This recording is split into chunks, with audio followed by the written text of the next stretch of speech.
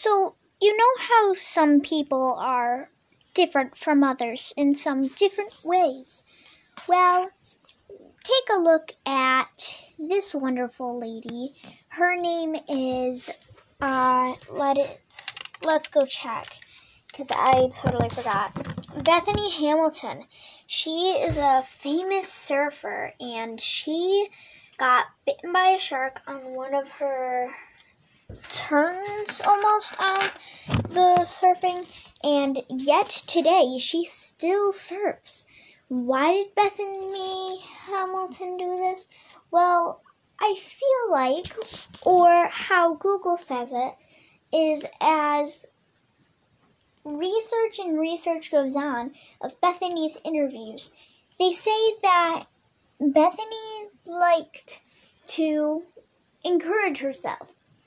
With other things that have gone inside her life, she uses it to be stronger. And some people cry or get mad when something bad happens. But with Bethany, with how bad her terrible thing was, she still got up and said, "This is not going to stop me."